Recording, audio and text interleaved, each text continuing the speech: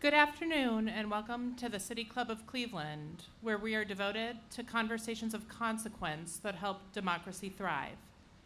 It's Tuesday, June 27th, and I'm Michelle Jarbo, an enterprise reporter at Crain's Cleveland Business and the moderator of this afternoon's forum. This is the second in the City Club's four-part series here in Public Square, and today's discussion is being presented in partnership with the Lincoln Institute of Land Policy. A little bit of table setting here. Like many cities across the United States, Cleveland faces challenges in adapting to 21st century economic realities. The COVID-19 pandemic added to those challenges as employers transitioned to remote work and downtown office vacancies climbed. It's clear that succeeding at economic development will not happen by accident. We need to lay the groundwork to position our communities for success. Today, we will talk about lessons from other legacy cities like Cleveland and try to uncover how Cleveland's policymakers and civic and business leaders can foster regional growth and uplift the city's urban core. Joining me on stage for the conversation is Jeff Epstein, Chief of Integrated Development for the City of Cleveland, Libertad Figueroa, a policy analyst at the Lincoln Institute of Land Policy. And we are waiting on the momentary arrival of Amanda Lloyd, Program Director of Global Research Initiatives at the University of Pennsylvania's Penn Institute for Urban Research. Members and friends of the City Club of Cleveland, please join me in welcoming our panelists today. And I'll start off by asking a basic question. What is the definition of a legacy city? So I can start with that.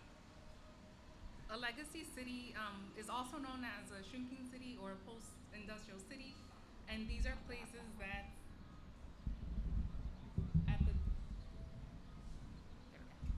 during the 20th century had great industrial revolutions, but then they had economic declines during the later half of the century, have large rates of poverty,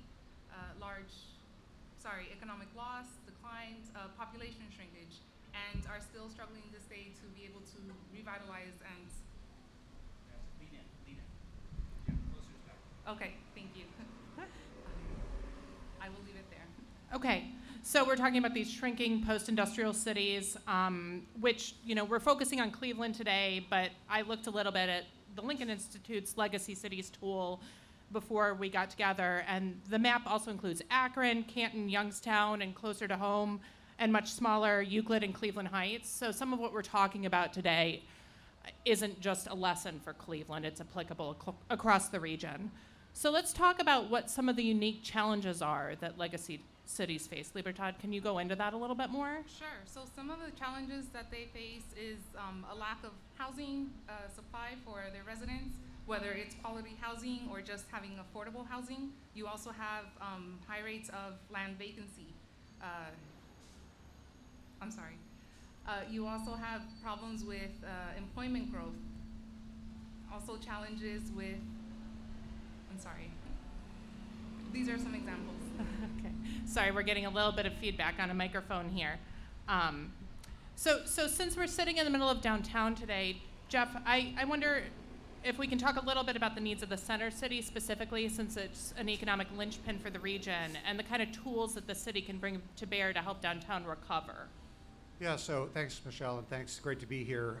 We've been working with our partners at Downtown Cleveland Alliance. Greater Cleveland Partnership released last week, or a few weeks ago, Reimagining Downtown Cleveland Plan that really looks at the future of downtown post-COVID. And I think it's interesting to think about our downtown as being shaped by, as part of a legacy city. We've got incredible bones here in terms of our buildings, but really need to bring people back downtown. And so we're very focused on, as a city, leveraging and continue to leverage the historic tax credit tool, which has been hugely useful in converting our office buildings into residential for the last 20 years. And we're well ahead of the rest of the country, I think, in terms of the amount of conversions, but really working to grow that, continuing to be open to attract businesses. And we're working on a new tax incentive program for income tax rebates for new businesses that move into Cleveland, not just into the urban core, but into the city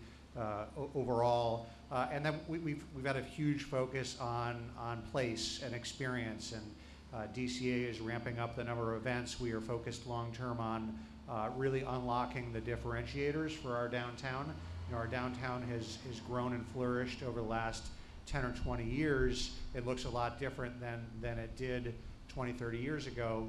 And we think that in the future, unlocking the power of our riverfront and our lakefront, really creating better access, bringing more development to those waterfronts will be attractive for more people and businesses and visitors to come downtown. And the last piece I'll mention, I was talking to somebody right before the program, you know, tourism continues to be a huge driver of our downtown economy.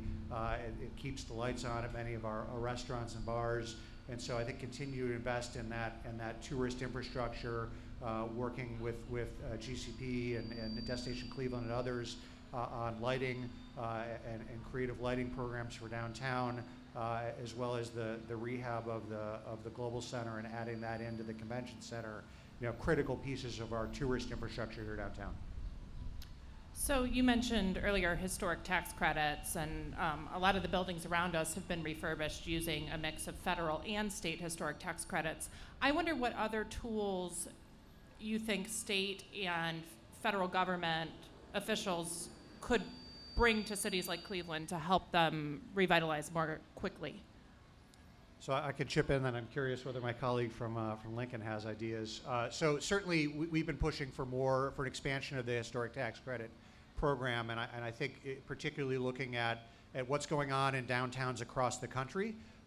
We need all the help we can get from the federal government in terms of additional tax credit programs, incentives to be modernizing buildings, you know, taking office buildings that need adjustment for the way people are working right now. We're still having a lot of remote work. We need these kind of creative live-work spaces, and so I think could use and have been looking at what other states are doing in terms of additional incentive programs that are specifically targeted at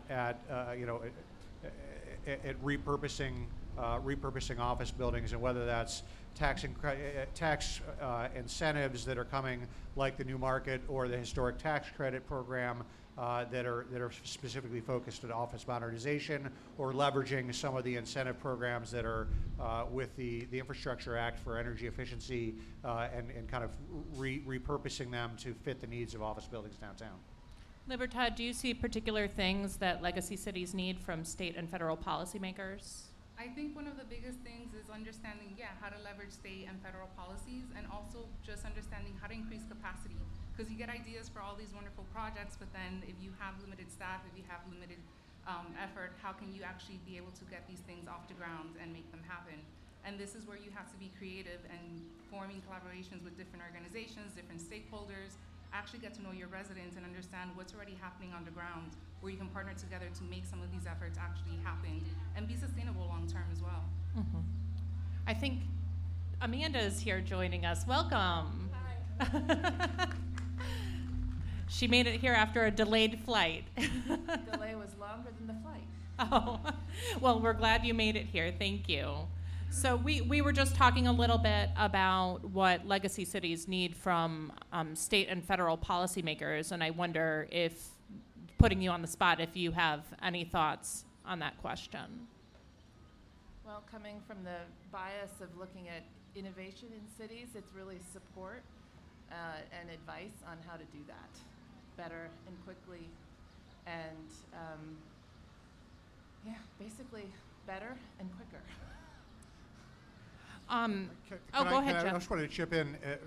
I think as we think about legacy cities beyond downtown, I think one of the impacts of legacy cities is every time we're redeveloping something in the city of Cleveland, it's a brownfield, right? So we can continue to need funding from the state and federal government for brownfields, and one of the big initiatives that we've undertaken through the Bibb administration has been an effort to create a $100 million site readiness fund to get large sites together, 10 to 50 acres, to be able to track the type of onshoring that's coming. And so I think certainly as we think about the long-term impacts of redeveloping in legacy cities. It's that financial support to position our real estate for where the economy is going and where the opportunities are to bring more jobs back to the urban core.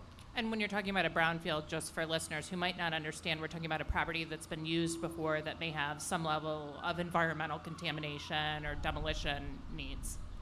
Correct, yeah. Okay. There's often in Cleveland a downtown versus the neighborhood rhetoric that creates a lot of tension, kind of this feeling of haves versus have-nots. How can legacy cities like Cleveland overcome those dynamics and get things done?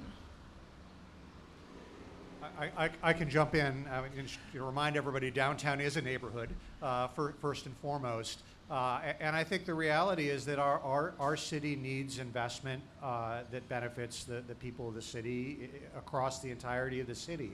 I don't look at this as a zero-sum game where downtown is getting something and a neighborhood is not. I think we need to think about how to equitably invest dollars throughout our city in a way that creates economic opportunity, that creates wealth, that brings people to Cleveland. And I think even as we look at some of the major catalytic investments that we're looking at making downtown, I think it's with an eye towards how do these benefit residents of Cleveland. You know, how do we design a lakefront that is going to benefit residents from St. Clair Superior and Glenville? How do we create our public spaces and program our public spaces in a way that benefits not just the visitors and office workers downtown, but everyone? And so I think we're really looking at making investments across the entirety of the city. Lieber, Chad, and Amanda, I'm sure you've seen that dynamic in other cities where you've worked. So what are your thoughts on how cities can try to mitigate that tension? So one thing that Jeff mentioned is that the downtown is a neighborhood. So looking at it that way, because there's tension when anytime there's development in one neighborhood versus another. And part of the key to that is having transparency in the community so they can understand what's happening and why and what needs to be in place so that their neighborhood is the next one up for whatever project is coming. And that's something that actually we're dealing with now with one of our community of practice teams in Buffalo.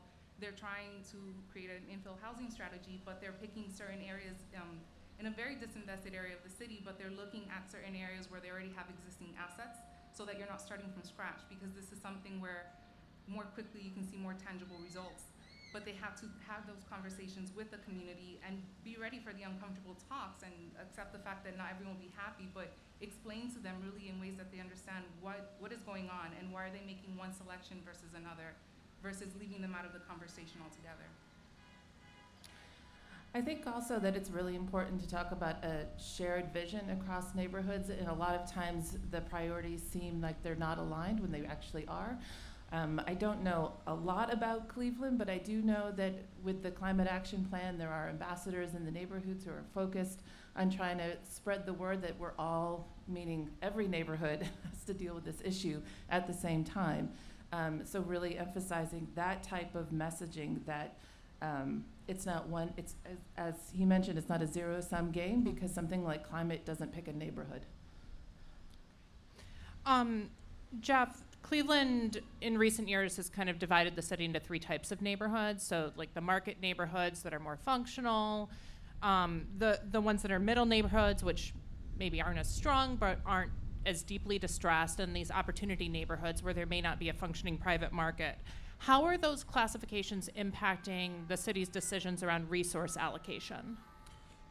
So just to fill in a little bit more, so everybody has a framework and the methodology, our city planning team and community development team did an in-depth analysis. I looked at like 20 or 30 different metrics of housing performance in neighborhoods to kind of create these three typologies of neighborhoods. And the first way in which we've rolled this out is through our residential tax abatement process, which for many years has been 15 years, 100% on any rehab or new construction anywhere in the city. And starting January next year, that will ratchet down for market neighborhoods and for middle neighborhoods, but remain at 100% for all affordable housing projects and for market neighborhoods. We've also started using those criteria in our scoring for other competitive grant cycles at the city. So we are in the midst right now of doling out $35 million of gap financing for housing projects. We got $190 million worth of requests, way more than we can fill, but folks get extra points in opportunity neighborhoods. And I think we're really looking at how can we further differentiate incentives for development, for business, particularly in opportunity neighborhoods. And these are neighborhoods that have seen active disinvestment for generations. So it's not just the development incentives, but as we're looking at city capital investments, how can we start to create the conditions for market investment? So the mayor has a big focus on the southeast side. We've dedicated $15 million of differentiated incentives specifically at Mount Pleasant, Lee Harvard, and Union Miles on housing, catalytic development, and commercial corridors. And we're leveraging other resources. Right now, the whole public, not the whole, but a substantial amount of our public works team is out doing a public works surge along Kinsman Road, repairing curbs, repairing street lights, fixing garbage cans, painting hydrants, painting signal boxes, this kind of thing to try to create those conditions. And so I think it's looking at each of these neighborhoods based on this typology and figure out what is the type of incentive that it needs. You know, market neighborhoods are going to need different than middle that are going to be different in opportunity. I'm going to go back to some of the comments earlier about making people feel like they're part of the conversation, transparency and communication.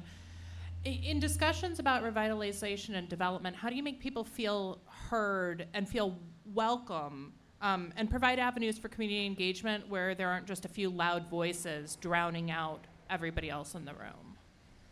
A big part of that is letting people understand what's going on. If they don't understand, they can't participate, they can't give you support, they can't give you feedback. And this goes back again to really understanding who is your community, really recognizing what's out there. In a city that we've highlighted on our site in Detroit, they were actually they had a large Hispanic population, and they were working together to create multilingual documentation and grants so that they can be able to help this community be part of business owners in the downtown area. And language was a huge barrier that it wasn't addressed before, it was overlooked. So really understanding who you're working with can help you recognize how can you meet these people where they are so that they can be a part of the conversation. Amanda, I think you mentioned something about that during our prep call. Was it about going out to, can you hear me? Okay. Was it about going out to grocery stores to engage with residents or like having community meetings at different times? Yeah, so I don't think I've been properly introduced, but I live and work in Philadelphia at the University of Pennsylvania. And Philly is known as a city of neighborhoods. That's sort of what its tagline is, at least locally. But there's a lot of issues right now going on around our Chinatown and redevelopment and proposals, again, for another stadium. And there's a lot of work around capping our below-grade highway. And one of the neighborhoods that, especially in Chinatown, no one is really actively engaged because they don't have the time.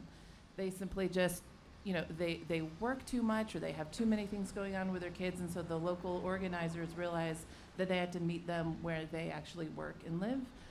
So rather than trying to host big events where nobody came, they would actually just walk into grocery stores and then just start talking to people and then say, well, who else should I talk to? And so they did it in a very one-to-one kind of way, which actually made more of an impact than having a large presentation and then asking people for comments where nobody really wanted to talk in public. They got more honesty and feedback when they were talking to people one-on-one on the side of the street or next to the bananas. So, what other tactics have you seen in different cities that have really worked when it comes to engaging the community more or promoting truly equitable development? So one thing I want to say is that community engagement is not a one-size-fits-all recipe. It really has to be catered to that neighborhood and to that community.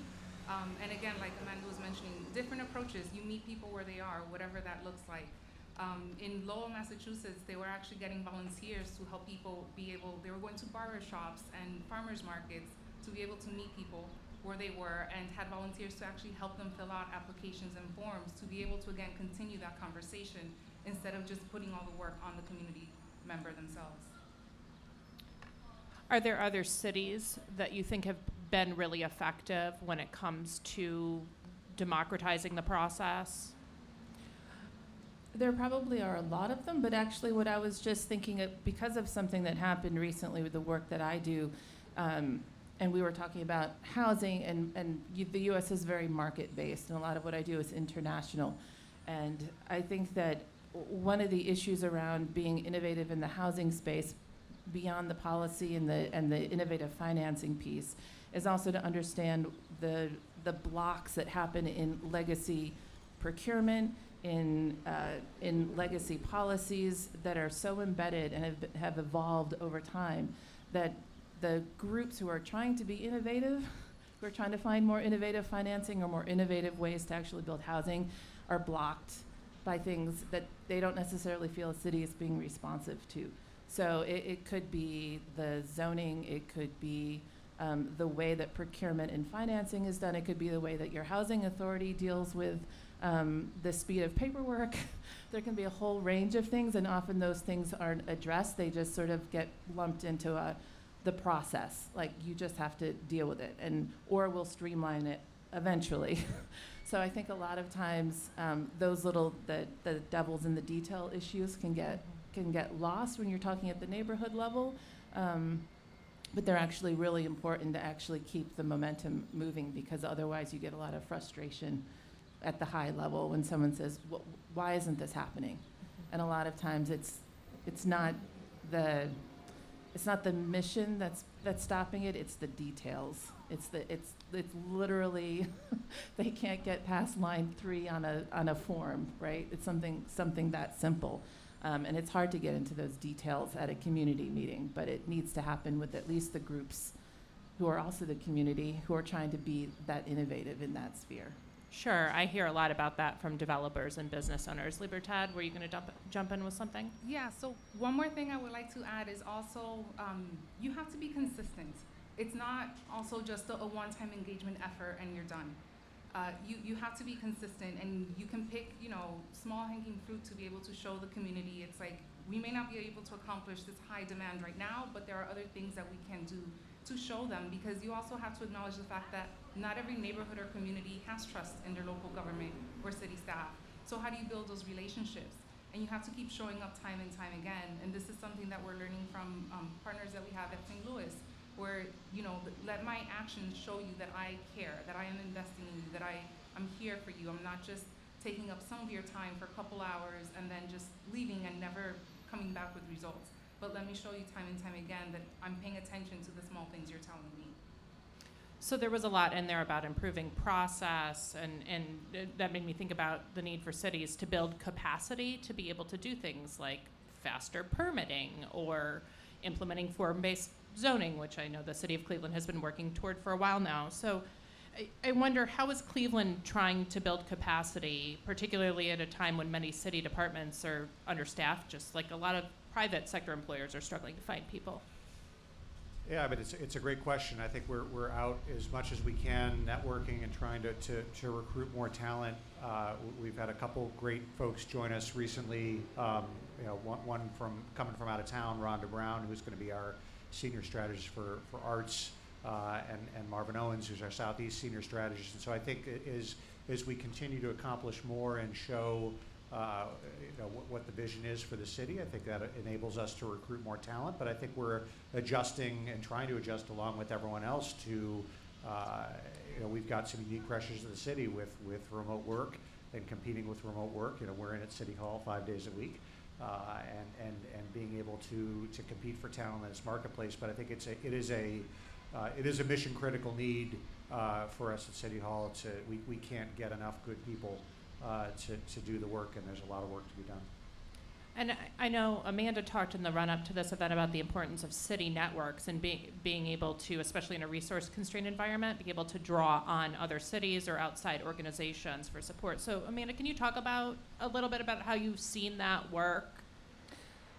Yeah, I can talk to it both locally, nationally, and internationally, actually. And Cleveland happens to be, by sort of coincidence of timing, a perfect example of this. So at the University of Pennsylvania, we have partnered with the Sustainable Development Network based out of the UN to start a new secretariat around urban financing. And one of the one of the distinctions about the secretariat is half of them are mayors from around the world. And your mayor, Mayor Bitt, was flagged as someone we really wanted to talk to and to connect him internationally with other mayors. And that really makes a difference, I think, for everybody to be in a learning environment like that. You're not just learning from similar cities in the US, you're learning from similar cities in the Caribbean, in South America, across Europe. In the case of this secretariat, you're meeting folks from as far as Congo and Malaysia and Indonesia and learning what they're doing differently in their cities and then bringing it back to Cleveland.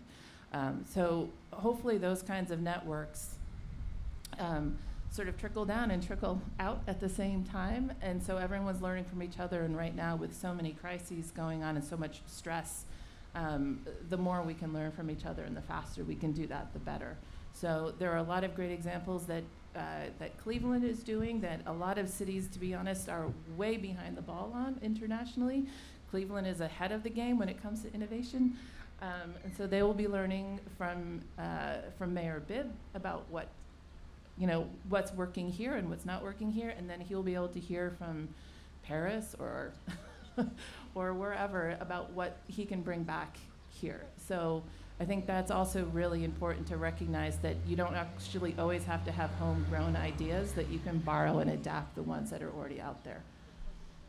I'm going to move toward the audience Q&A now. So for our live stream audience, or those who are just joining, I'm Michelle Jarbo, enterprise reporter from Crain's Cleveland Business and the moderator for today's forum. Joining me is Jeff Epstein with the City of Cleveland, Libertad Figuereo, I apologize, from the Lincoln Institute of Land Policy, and Amanda Lloyd with the University of Pennsylvania. We welcome questions from everyone, City Club members, guests, students, and those joining via our live stream at cityclub.org. If you would like to tweet a question for our panelists, please tweet it at the City Club. You can also text it to 330-541-5794. That's 330-541-5794. And the City Club staff will try to work your question into the program. May we have the first question, please? Hi there. Is this going to sound bad? My name is Lisa Rapowski. I'm a recent CSU grad at the Levin College. I've spent the past 2 years using UPenn research on guaranteed income. And I try to figure out the kind of investment landlord situation here, and there's really no data that I can find. There's an excellent study in Detroit, and all of my studies kept leading to Detroit. So there's this incredible data, and I believe it's a dynamic kind of dashboard of what's going on in terms of just people being played, right? You get a contract with a landlord, you think you're gonna be able to buy it, you miss one payment, you're evicted. And so, I mean, the data was incredible, and not everyone cares about the data, but I do. That's why I went to CSU. So I do need a job. I'm not asking. I have, the credentials, the receipts, whatever, to show you. Excuse me? I have lots of questions. So one of the questions I texted in was this report that you talked about, and the brownfill and looking for development. Is that available to the public yet? I'm not sure which report it was. I mean, we have launched a fund and have talked publicly about what the goals of that fund are in terms of attracting more development and more jobs to the city. But as far as data is concerned, I would say we've got a great. We were talking earlier, a great new department at City Hall, Urban AI and Analytics.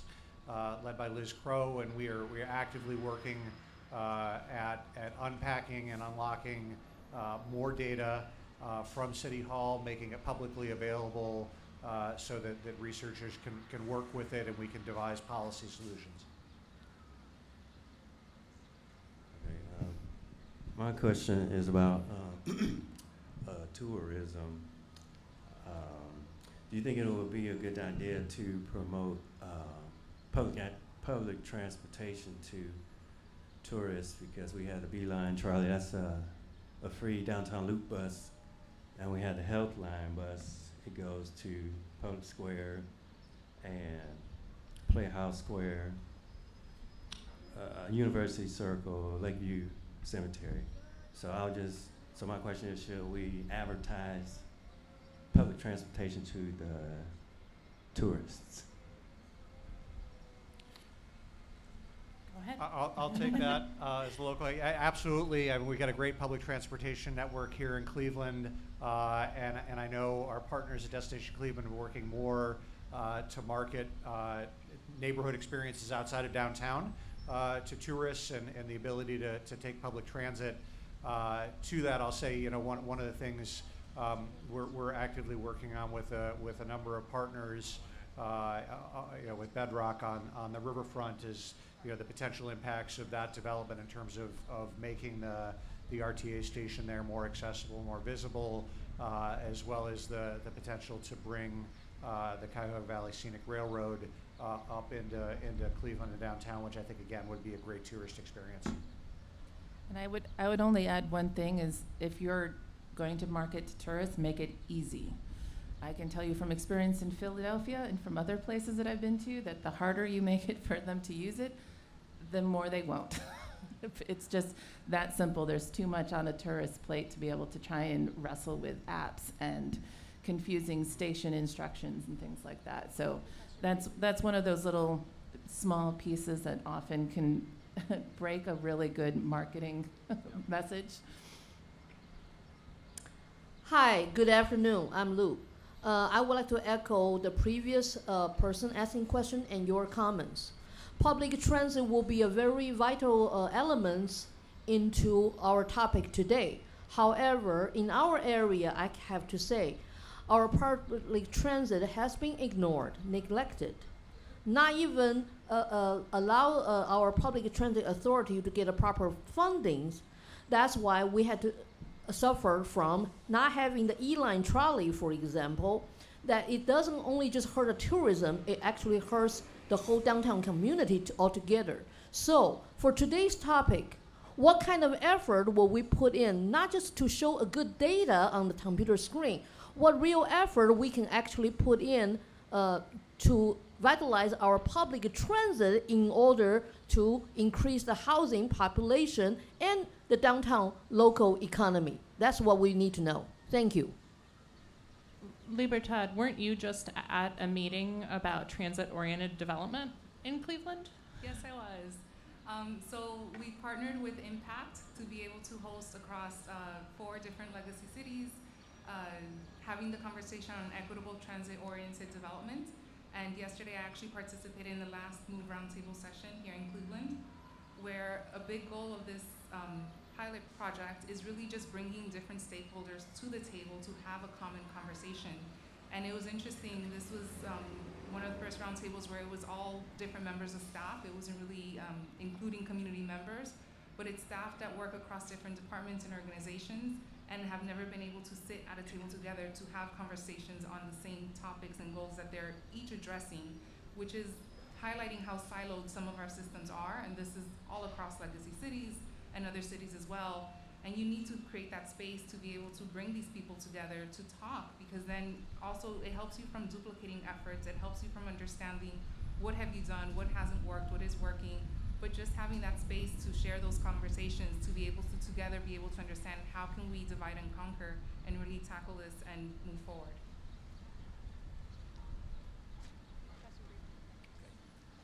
I know homeownership is important in every neighborhood, but downtown, how do we encourage developers to convert some of these buildings into more condominiums where some of the younger people that live down here can build up some sort of equity, number one. And number two, I found that renters tend to be more transient.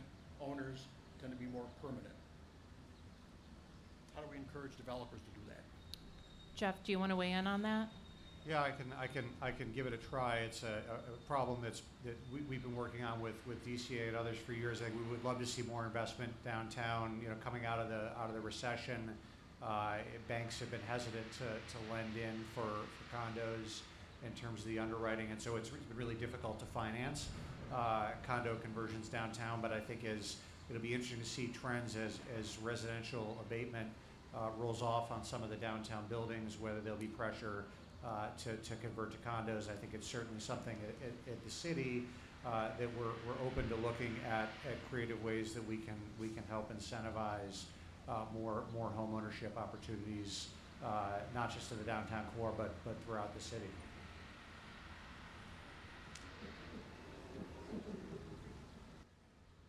All right. Greetings. Hello. How are you? Hi. Yes. All I want to say is, well, I know downtown is looking good, but it's Tower City. Tower City is in need of some good, new, and old stores that would need to be brought back again. Because right now, Tower City is way going downhill. And also, it's about the 90 as well. Anything we can go back to is, I was thinking about going back to its old route, indeed. And also the police need to be reformed, stay focused, and do a neighborhood, city, and also city and street watch to protect both young and elderly, and protect them from any harm, and making sure everyone is safe. Praise the Lord. So I know there was quite a bit of discussion about safety at last week's forum on downtown. So if anybody hasn't seen or heard that, you can go back and listen to that online. As far as Tower City goes, there is a major redevelopment plan for that also involves the riverfront. Jeff, do you want to talk a little bit about what the city is doing to work with the property owner, Bedrock, there? Yeah, so I know Bedrock has been working hard to re-tenant Tower City. I think it is last year did the redesign of the fountain area with the parks. There's a number of exciting new tenants that are coming in. And part of the Bedrock master plan, if you haven't seen it, you can Google it and see some of the plans, is opening up the back of Tower City and connecting down to the riverfront, kind of creating a core to shore experience from Public Square all the way down to the river. So working very closely with Bedrock, with a variety of our city departments to recognize what I think would be a really exciting vision for downtown in terms of activating our riverfront, re-energizing Tower City, and connecting Public Square to the water.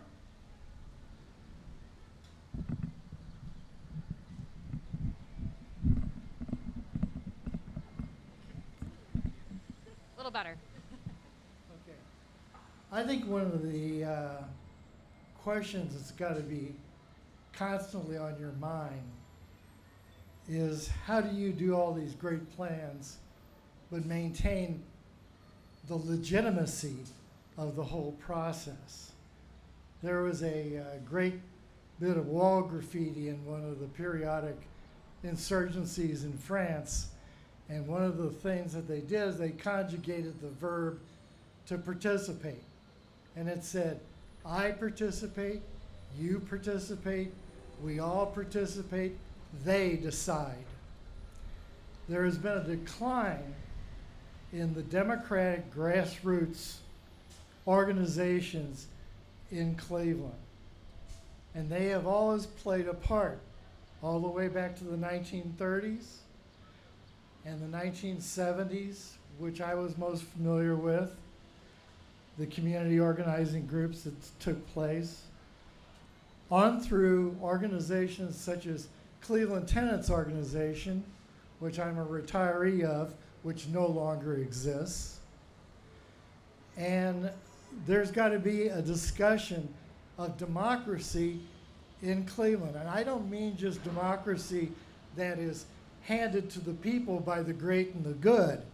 I mean democracy that comes up from the grassroots, and democracy that is funded in a diverse way, so that if you happen to piss off a foundation, they don't cut your throat the next time funding comes along. So I'm just telling you what it is, and I've been involved in it. So I think what you all have to do is to keep that. Okay. Does anybody want to weigh in on how you keep engagement authentic? We've talked about it a little bit already here. Well, I'll say something, having spent the last almost decade now at the University of Pennsylvania, and that a lot of what I see, a lot of the hope that I see is in all the young people. Now I'm officially old, I think, so it's really the generation after us that I really see a lot of hope in, and very, very, very active in their communities when they see what's happening. And I really do think that a lot of the hope that I have is that it's that generation. They are jumping onto fellowships like the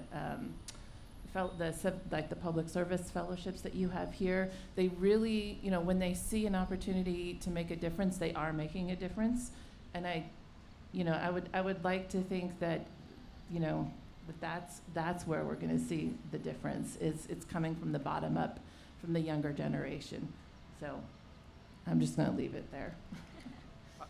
I'll just add, I think one of the things that has maybe led to this trend in Cleveland, Northeast Ohio, is the need for people to see the impact of weighing in with their voice and feel like it matters, and that something is happening and something is being delivered. And I think the work that we're doing to create a more responsive government, to be more thoughtful about the engagement that we're doing in the community, to partner more with neighborhood organizations to really shape projects. And that's, I came to this work from community development, from Midtown, where we really worked very hard to shape what we're doing with the voice of community members and for community members. And I think people need to see themselves in their government, and that's the work that I know our team is trying to do every day. Hi, so brief comment. I had the opportunity to participate in the opening of the underneath of the Veterans Memorial Bridge that happened this past weekend, and I thought that was a really beautiful space that I hope there's some development conversations with the city about revitalizing, particularly since there's such an east-west divide. And so I'm curious what sort of efforts are being done to help bridge the two sides of Cleveland, especially with the wealth divide in this downtown redevelopment that we're talking about. I think that's another one for Jeff. So I missed out on the bridge tour this weekend, but I've been many times, and I think it's an exciting project. I know it's a passion project that our county exec is very, very excited about, and so I look forward to working with the county on bringing that to reality. I think there are a number of other similar projects. The downtown loop trail that I know we're working on. It's kind of a bike trail connecting through downtown the rest of the bike network. And I think there really are a lot of opportunities through the waterfronts, through the flats, and all the development that's coming on there to try to better connect downtown and the west side.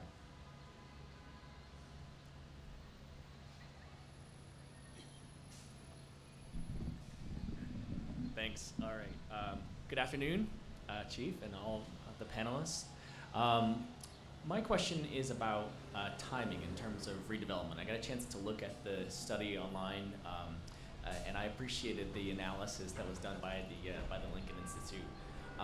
When you look at elected officials, they typically have a timeline of 4 years for a term, basically, to get stuff done. But a lot of the decisions, especially on major projects, will involve some type of bonding or financing that could take 20, 30, or even 40 years. Can you talk about the tension of the need to get stuff done urgently, like within an elected official's term, but at the same time having decisions that carry on into future terms where you might also be bound by the decisions made by previous administrations before you? Can you kind of talk about how other cities have navigated the urgency, but also the long-term, decades-long impact that some of these major projects will have? So I'll toss that to Libertad or Amanda first for the outside city perspective before we come back to Cleveland.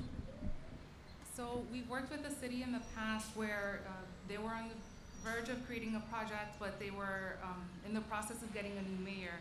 And one of the key things that they did to be able to continue that support was that they created a strong relationship, again, with the community. So that even when there is a change in office, you still have enough support around you where this can't just disappear. This can't be pushed under the rug. This is something that can't be ignored and has to be able to continue. And building those relationships is a very strong key that shouldn't be overlooked because, again, there's plans, there's projects, things that take decades to complete, and you'll see many changes in office between then, but you need to have enough support for it to continue to survive. I think I'll just say simply that this is where having really good public servants, and I really do mean public servants, makes a really big difference, who will spend their lifetime in their communities working on projects. In Philadelphia, I can think of somebody in our transportation division who's been there for 25 years, and he started off with a federal project that they said would take 5 years, and they're still working on it. And he has to come up to the neighborhoods every year and explain what's happening or what's not happening. But he is the institutional knowledge. He is the one that gives people confidence of what's happening. You know, what are the delays? What are the changes? Who are all the players in place? So even if the mayors have changed at this point probably 3 or 4 times, they know who they can go to. And I think that really does make a difference. And it doesn't always happen, but when you do have that, I think it makes that time frame doable. And Jeff, can you comment on how the city is looking at those sort of projects that transcend administrations? Yeah, but I agree with both my colleagues in terms of the approach. I think it's absolutely critical to get as broad base of a support as possible going into a vision. I also very much believe in the importance of learning and iterating and continuing to evolve projects. Things are not static. I also think we're looking at putting in place things right now that we're working on that are going to be realized well beyond Mayor Bibb's term in office. Think about the Sites Fund, the lakefront projects, the riverfront project, the work in the southeast side, and I think it's about building that broad stakeholder base, laying a vision, making the initial investments, but realizing that this work is bigger than any individual person or public servant or politician. And if we're truly advancing on behalf of our residents in ways that we collectively know are going to improve our community, that work will be able to live on. Well, thank you to Jeff, Libertad, and Amanda for joining us at the City Club today. Today's forum on mapping the economic future of downtown Cleveland was sponsored by the Lincoln Institute of Land Policy. And the City Club and Public Square series is presented with support from Thompson Hine and Downtown Cleveland, Inc., with additional support from citizens. It is also part of the City Club and the Community, sponsored by Bank of America. The City Club is grateful for the continued support of each of these partners. Stay tuned tomorrow, June 28th. The City Club will be at Jacobs Pavilion for the 2023 State of the County with Cuyahoga County Executive Chris Ronayne. And on Thursday, June 29th, Brian Moynihan, Chairman and CEO of Bank of America, will join the City Club for a discussion about his organization's priorities and strategies in the ever-changing world of banking. You can learn about these forums and others at cityclub.org. That brings us to the end of today's forum. Thank you once again to our panelists, and thank you members and friends of the City Club. I'm Michelle Jarbo, and this forum is now adjourned.